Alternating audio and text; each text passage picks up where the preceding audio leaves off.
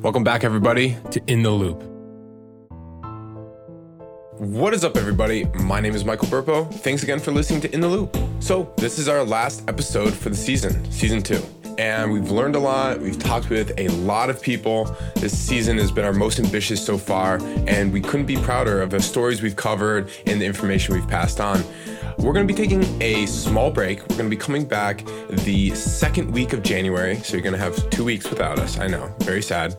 And when we come back, it'll be the same amazing show with season 3 of In the Loop starting again. We've taken some suggestions and we're going to switch it up just a little bit, but you can expect more of the same content that we've been producing. This week's episode is going to be kind of a recap of some of our best moments and some of the episodes that we're most proud of. And I picked out 10 of our best episodes that we think you could revisit or that we wanted to highlight a little bit more. And we've sort of tried to pull a good soundbite that kind of epitomizes what In the Loop is trying to cover.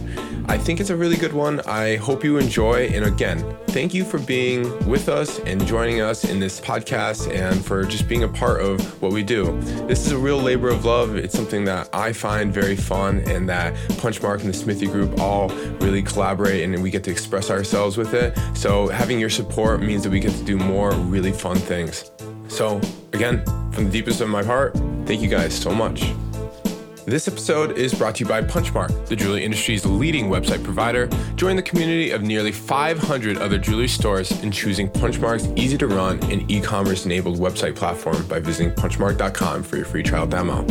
And this episode is brought to you by the Smithy Group, a digital growth agency that helps leaders and businesses dream bigger and achieve multi-generational integrity.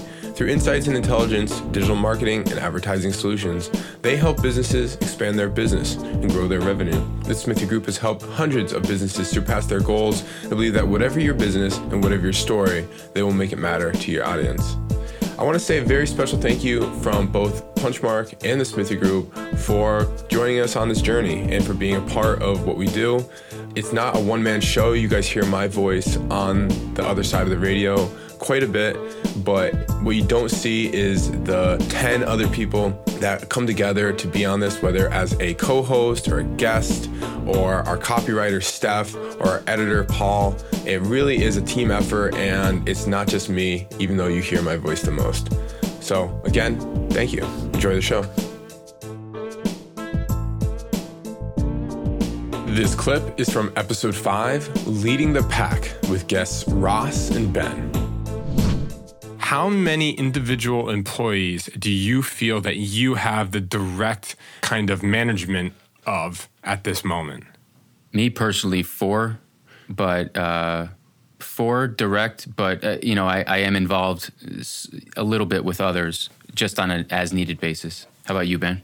Yeah, same thing. So if I'm doing my job well, I looked at this year and even in journaling, like I took up the practice of journaling and in journaling and even focusing on if I'm doing my job well as a leader, as a CEO, then I'm really focused on essentially, the 3 or 4 other leaders in the organization and leading them and then trusting them to disperse that information across the organization. Yeah. If I start trying to, now that's not, I'm responsible for everyone, right? Because I'm responsible for setting the tone for culture and all these other things. But on a day-to-day basis, the majority of my time needs to be invested in growing and developing and leading my leadership team. And if I'm not focused on that, then it's going to be an inefficient, ineffective organization. This clip is from episode 8, Let's Talk with Ring Buyers, with guests Evelyn and Steven and Kevin. I think what I took away from that interview just now as well was the pride factor. Like he wanted something that she would have been proud to show off She would to like the family. Yeah, I just love that sentiment around it. And my other takeaway was also the wedding band sale. Yeah, surprising. Like he wanted it. He wanted to be sold that. I don't know. That's a tip for the retailers out there. Like give 10% off the wedding band purchase after they buy an engagement ring. Like think about their next purchase. Think about the bridal party. Think about their like lifespan with the jewelry store, not just the engagement ring and that sale right then and there. That's why I've always heard that.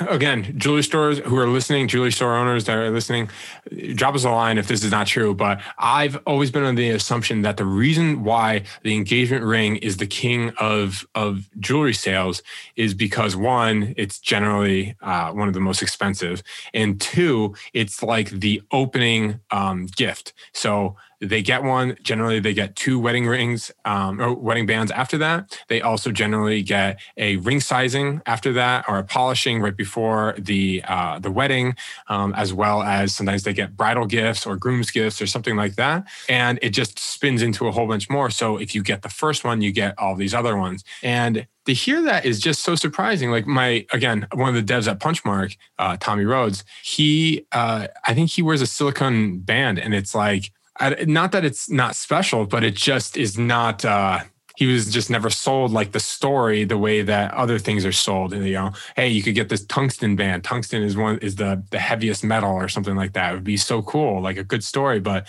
instead, he wears a silicone band. Not that there's anything wrong with that. Yeah, I just think that even in your targeting and in your ads, jewelry stores have an opportunity to target men and talk to them specifically and say like, hey, don't just go for the silicone band. Like, have something else that you can wear for date night and something that you like too. Yeah. I think there's an opportunity to play up on that and show the custom appeal that jewelers can do as well. Yeah, I guess I was a little bit surprised, but that's just me. Anything else, Evelyn, before we get this thing wrapped up? I think just jewelry store owners that are listening, get in the mind of the consumers. Think about what he cared about, what both those guys cared about. They cared about it feeling right, looking right, and being the right dollar amount. I heard very little about the 4 C's. I've never heard the word bridal. So I hope that was refreshing for you to listen to and get back into the mind of the consumer. This clip is from episode 10, Let's Talk with Small Town Jewelers, with guests Ben and Todd from Meg's Jewelry and Jeff from Miners North. And at my age, that's been in the business for, 35 years, but to see so much potential ahead of me. And, it's all because of having the right people on the bus. And someone told me it was kind of like having being a conductor of a symphony. Someone was saying that it's like the conductor doesn't necessarily know how to play, every single instrument that's in the symphony, but you kind of know where the song is going, and you know how to push and pull and how to give people a little bit more time and space. And it's a matter of kind of having an idea of the big picture and the big song, as opposed to knowing and playing each individual instrument and note. And I think that's kind of like a long extrapolated metaphor for running a business. Great. It's a great analogy. And it really is, because there's so much of what we're doing now that I am not very well versed on. And, back in the day, marketing degree and every, business management type of thing, but everything has changed and it's so easy to be complacent and stay in your space. It's so important now to be able to get out of your own way and bring people on so that you can grow and reach potential. This clip is from episode 13, The Gen Z Consumer, Part 1, with guests Cody and MA and host Alex. Just quickly before we do jump into the next topic, I'm really interested to know what platforms you guys are really on and shopping on and doing your research on. I would say that for discovery, it's absolutely always on Pinterest. All the Pinterest knows really well all the colors I like, the jewelry I like, the fashion, everything, my exact aesthetic, just because I've spent so much time curating collections on there. And so every time I open Pinterest, I see lots of things that I think are beautiful, and it's just a really quick, easy way to find new brands. I can even take brands that I know I like and scroll up on Pinterest and find new brands that are similar or new pieces of jewelry that are similar. And Instagram, I feel like I open a page and you have like one eye shot worth to show me something that I think is beautiful, that I think is aimé and unique. And if you don't, like, I'm out, like I'm not interested. And on Pinterest, I feel like I can open it and see 10 things that I think are beautiful immediately. And there's just not another platform or space where I get that from a discovery standpoint. Now, I'm really interested to hear you say Pinterest, because I feel like there might be a little bit of a misconception that Pinterest is dead, that it's for the craft hobbyists and not for anyone else. But you're actually saying, as a Gen Zer, that you go on there and discover new brands, things that you like specifically, that it's actually really a search engine for you.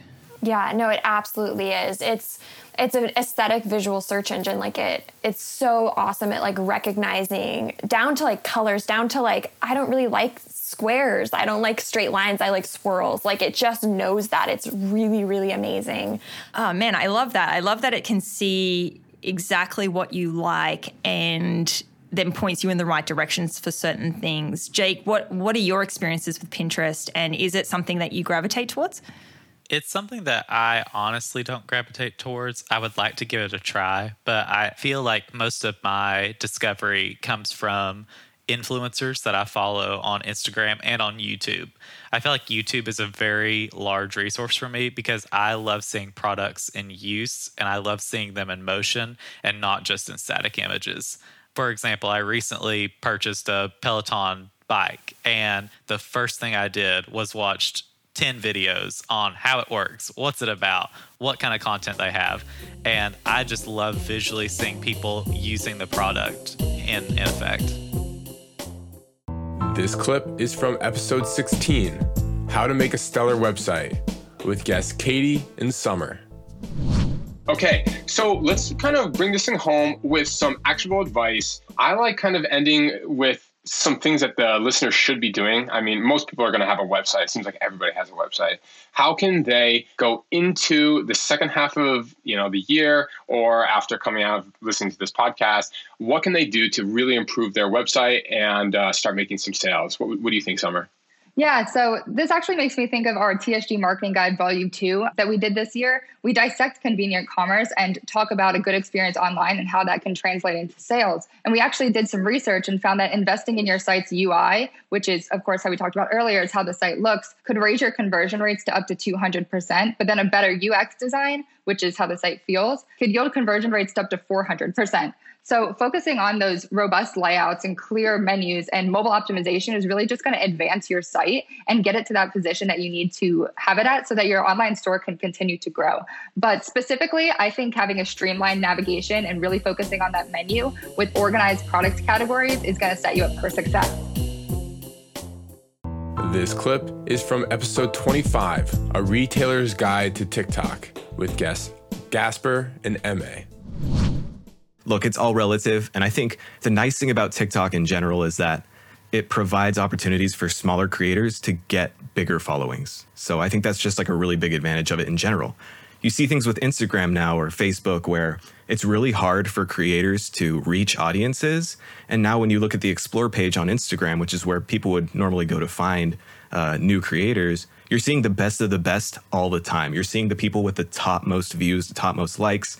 So it's really hard to get an audience on Instagram anymore, but TikTok's not like that. You could scroll through TikTok on your FYP, your For You page, and you'll see people who have a video that's 1 million views and likes or whatever, and you'll see people who it's literally, you're the first view of that user's video. So it's really exciting. Yeah, I think it's really interesting. And for the people listening, Bella Porch, 72.9 million followers. So there you go. I was so far off. I said like a tenth of that. 72 million, that's crazy. And what's really interesting, though, is I do think that TikTok is, they all kind of have their own vibe with the algorithm. And I think that algorithm actually paves more for the utility of these apps than the actual even branding or the content themselves, because I think that YouTube does not reward early starting creators at all. Like, you can go in and upload content into the void for years and still be in the beginning. Whereas, and same thing with Twitch. I mean, you're going to be stuck at the bottom of Twitch forever with 0 to 1 to 2 people. But I think that TikTok is just, it seems like they're just saying, we want people to be discovered and we want you to see these, more homebrew kind of, is that the right term? Like these people that are just doing it for fun as well as the promotional aspect. This clip is from episode 26, Let's Talk with Ring Buyers Part 2, with guests Bailey and Aaron. So So you guys had talked about buying off of Etsy, and can you kind of walk me through the process and what kind of tips you gave each other about what kind of rings? You said you'd seen a lot of rainbow set rings and you didn't really want that. What were you looking for?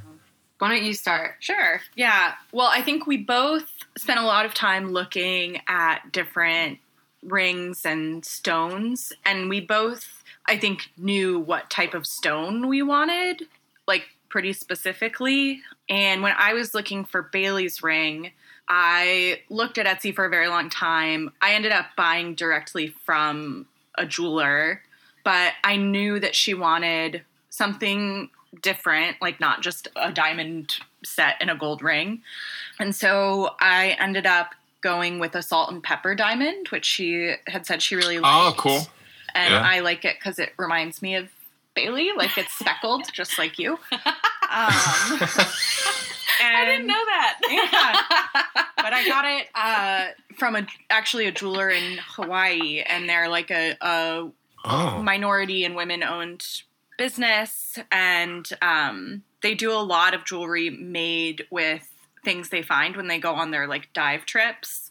This is not one of those things, obviously, but it was a hexagon cut salt and pepper diamond set in silver, and it's just, I don't know, it's nice because it's not super delicate looking, but it's also still sort of like feminine, you know, it's right in between, I think, and it's I don't know, it's just different. Wow.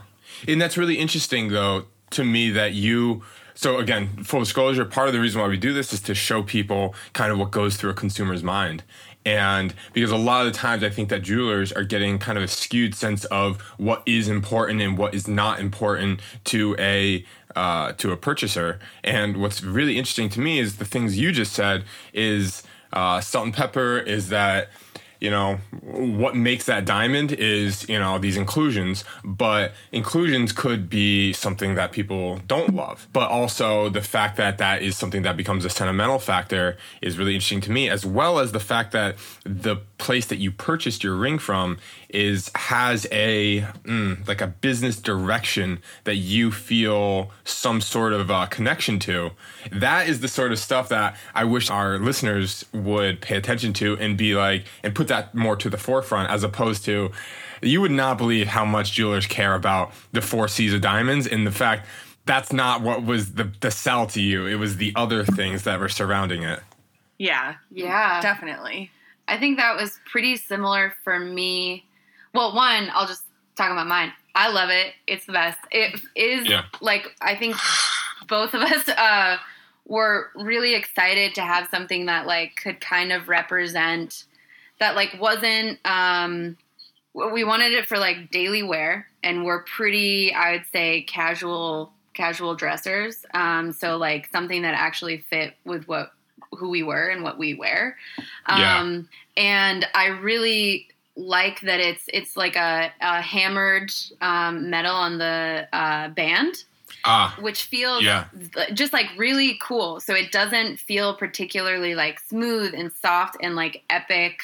It doesn't feel like this like feminine, epic, luxurious thing. It feels like very sort of simple, like honest. Yeah, it feels like I mean, this sounds like degrading, but I mean it in like the best way, but it feels like sort of humble and honest, and like this is like metal and rock at the end of the day. Yeah. This is metal and rock, and I want it to be something that is not so far from what it is, because I really enjoy things that feel more natural and are not so glossy. Wow. And I really love it. And there's little tiny imperfections because it has, I think it's set in silver around it, like it wraps it entirely. And you can see like little tiny like metal folds in there that are not like just totally like sanded down and like flattened. It is very like made, and it still feels like metal and rock, which is cool. Yeah. I really like that. Yeah. This clip is from episode 30, Trade Shows Revamped, an interview with Kate Youngstrom, with host Ben and guest Kate Youngstrom. Nothing beats the face-to-face. I mean, and again, I know I'm not allowed to say that, but it's not even, it's all the work. What was always very cool about working on a trade show team was you spent all year creating this one thing and you got to see it come together in like 4 or 5 days and really the fruits of your labor. That was awesome. But like the trickle down effect of watching maybe a brand new designer who is spending all their money and they have no idea if they're going to get a sale, get some awesome luxury store or a massive order from, a major, like a Nordstrom's or something. And like that right there is ultimately totally worth it. Yeah. To see retailers find solutions at JCK Talks that later on next year, you hear them say, I went to that one session and I totally changed my whole business. Like that's awesome. Yeah. And that happens 365 and it does happen. And that's why we have those products, but there is just nothing like that instant kind of gratification of that immediate learning and that immediate product touch and feel and that immediate kind of one-on-one. This clip is from episode 35. Let's talk with Inox Men's Jewelry with guest Sebastian. So before you guys got into it, there was no one doing men's jewelry more or less? So men's jewelry has been around forever. I mean, wedding bands, watches, heirlooms. There's always been men's jewelry. I'm going to tell you a little story. When I was very lucky to be hired by this company, Salesman, who actually owns Inox. When I was very young, I was only 18, and I did my first jewelry show, like industry jewelry show. And I was just blown away. It's a fantastic market. It's like so new, so many opportunities. It was great.